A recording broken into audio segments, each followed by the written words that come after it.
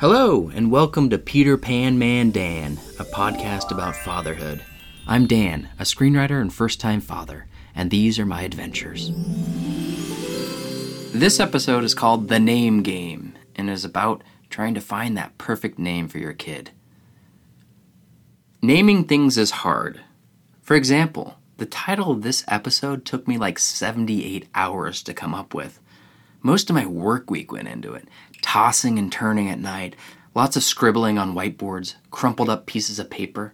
Then I finally realized that name and game rhyme, and boom, it came to me. The Name Game. Perfect. Genius. Hell yeah. As a massively successful screenwriter who's only experienced the ups of the industry and zero downs, I have to name things all the time. I have to give a script a title that instantly blows readers' minds and gets them excited to read. Then there are at least a dozen characters who I must anoint with names. It gets exhausting. It's probably a little how God feels. Did you just compare yourself to God, you ask? Yep, I sure did. God and I have equally hard jobs, and I don't even think that's up for debate. So, with all the naming I've already done, picking out the perfect name for our little boy was an especially difficult task. We had a bunch of great girl names picked out, actually. That was the only part of learning we were having a boy that I didn't like. We had to sort of go back to the drawing board, name-wise. I suggested to Meredith that we just go ahead with one of the girl names we liked. Maybe we still call him Ellie? That might be one of your worst ideas of all time, Meredith probably wanted to say. But instead, she just rolled her eyes and changed the subject, a true master at dealing with my dumbass and all the dumbass things I do and say. Selecting the right name is important, and boy are other people curious about it. When you start telling people that you're having a baby, the first thing they usually ask is, when's it due? The second is usually, boy or girl, or you don't know yet. Then the third is, are you really fit to be a parent? I mean, you're pretty selfish. A real man-child who still does shit like watch basketball card pack opening videos on YouTube before going to sleep. Maybe you should reconsider this whole fatherhood thing, you fat piece of shit. But then, the fourth is usually, do you have a name picked out? It's a good question. Naming things is important in our society. Imagine if we didn't have street names, for example. We'd be driving around looking for the road just past the rock. Or if we didn't have names for anything at all, we'd be looking for the thing just past the thing. It'd be a mess. Things have to have names. Controversial opinion, I know. I remember I'd asked the same, do you have a name picked out? question when the shoe was on the other foot and friends were having babies. I'd often joke that since I was a bully growing up, if they paid me $100, I could bully test their name ideas. I'd run them through the ringer of potential mean nicknames other asshole kids could call them at recess. A couple of free pointers. Names that rhyme with a swear word or private part are instantly out. Tucker, Dolores, Buck, Mitch, Mitt, or Basshole are all no-goes. Amanda easily turns into Amanda. Jimmy into Rimmy Job, and Patrick obviously becomes Patty McDicklesdoodle. But as expecting parents, when we were asked, do you have a name picked out? Meredith and I decided to deflect and not share our ideas, treating it as a personal matter, like one might their social security number. So instead of answering, we usually just said something like, we have a few we like, but we're still deciding. That felt slightly nicer than saying, hey, why don't you mind your own business and focus on naming shit in your own life? The reason we always answered with such brassness was because it seemed like everyone had an opinion about any name we were thinking about. Everyone knows a Brandon who was a shithead in junior high school, or worked with a dick named Tyler, or roomed with a Graham in college who grew weed in your closet even though you and your roommates asked him not to because it was 2003 and that shit was still illegal. And then when he did go ahead and grow it, he didn't even bother to share. Why did you do us like that, Graham, you dick?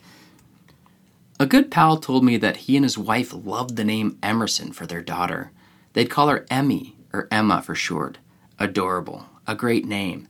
But he was at a bar with some pals and told his Emerson name idea to a group of people. Then one guy yelled, Big Tits Emerson! Big Tits Emerson! Apparently this guy knew an Emerson who had big tits, hence the crass nickname. After that, my pal and his wife tossed Emerson out of consideration. So, by not telling people our name ideas, we were basically trying to avoid a Big Tits Emerson situation. Sometimes people deliberately mess with you.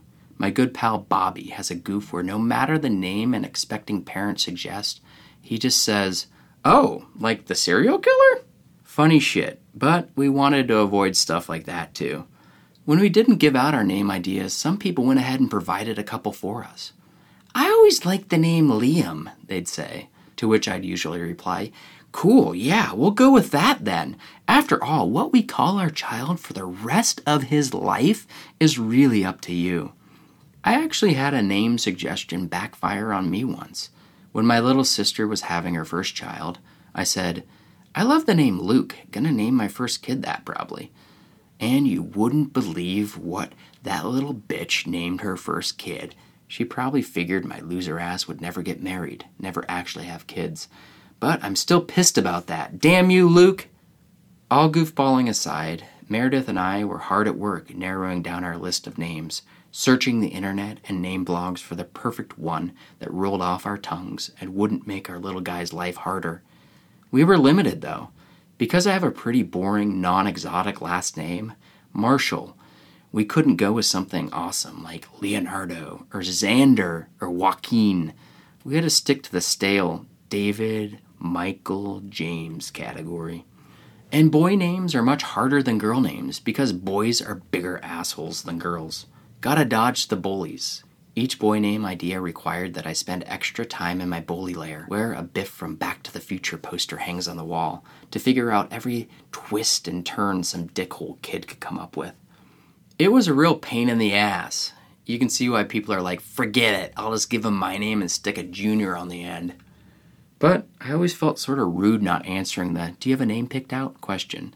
So I usually tossed people a goof name to tide them over, turning it into a joke, sort of like I have with everything else in my life. Here's a couple of joke names that I came up with for our little adorable baby boy. Fire, as in Fire Marshal. I just can't ever yell his name in a crowded movie theater. Marshall, with the middle name also being Marshall. Then the full name would be Marshall, Marshall, Marshall. Like Marsha, Marsha, Marsha from the Brady Bunch. Get it?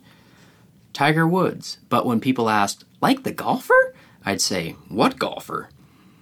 Mathers. Full name Mathers Marshall, confusing most people who aren't dyslexic and who don't know that Marshall Mathers is Eminem's real name.